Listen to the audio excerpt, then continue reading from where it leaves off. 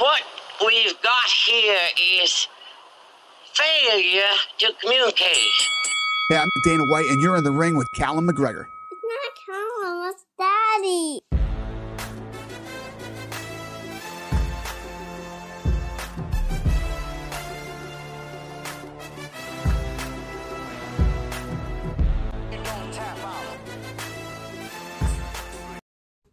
First fight of focus is Joshua Weems against Fernie Garcia. I'm going to start with Fernie Garcia. He is the favorite at minus 240.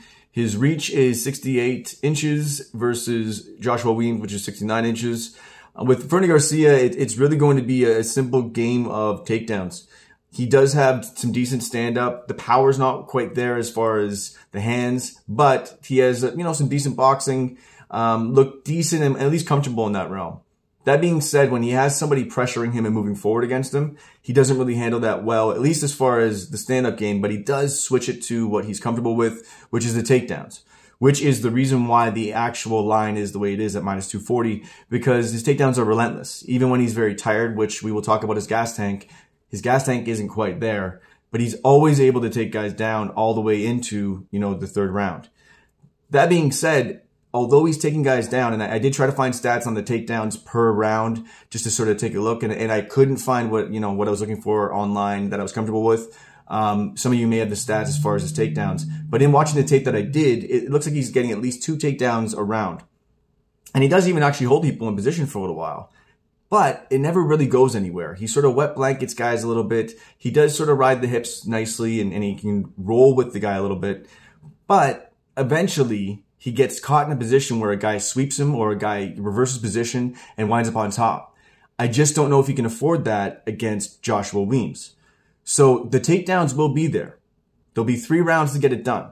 There's going to be a smaller cage, so we're going to see the takedowns. They're going to be there for sure.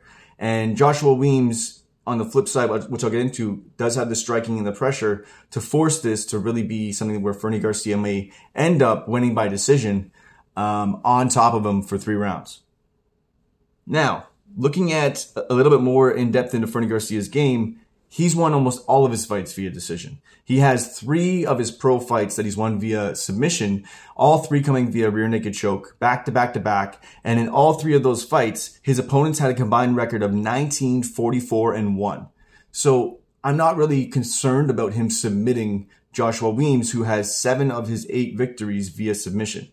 And he is always active. So on the flip side of always being taken down, we have Joshua Weems, who's going to be a very active guy in his guard. He's going to hunt for the armbar. He's going to hunt for a triangle. He's going to constantly change his positions to look for sweeps, using Kimuras to stand back up again.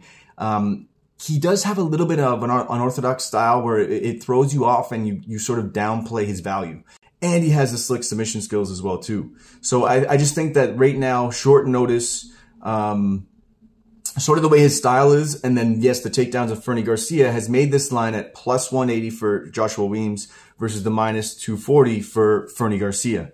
Now, if you want to dig into it a little bit further, although he did have 3 submissions that were, against guys that had losing records, he does train out of Fortis MMA, and Fernie Garcia. He trains out of Fortis MMA, and he's training there, obviously, with Alex Morano. He's training there with Ryan Spann, Damon Jackson. So there is that slight edge there, an advantage as well, too.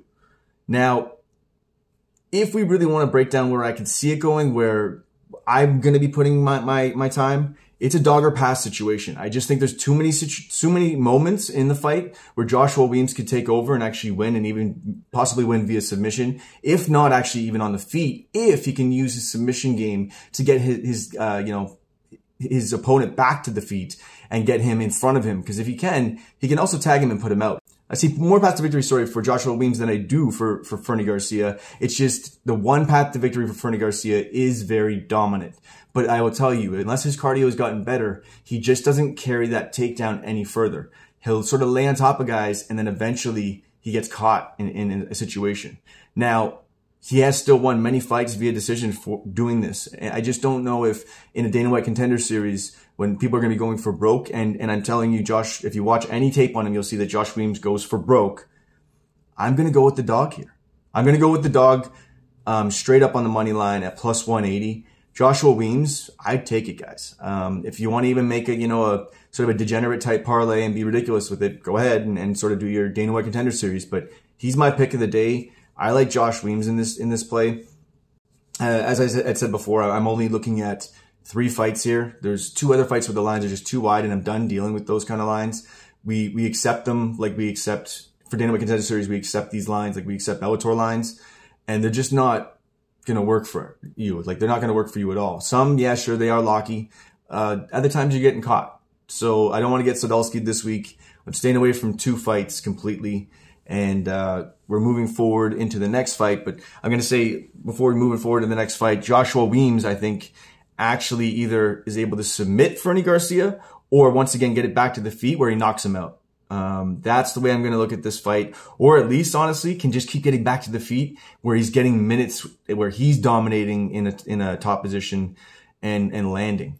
Where, yeah, Fernie Garcia may get some takedowns, but his takedowns have no value because instantly Josh is popping back up again. So if Josh can land and do what he needs to do and then potentially put him in submission situations on the ground, it's going to nullify, I think, some of the value if the judges are where they need to be. If it went the distance, even still getting Josh Weems the victory.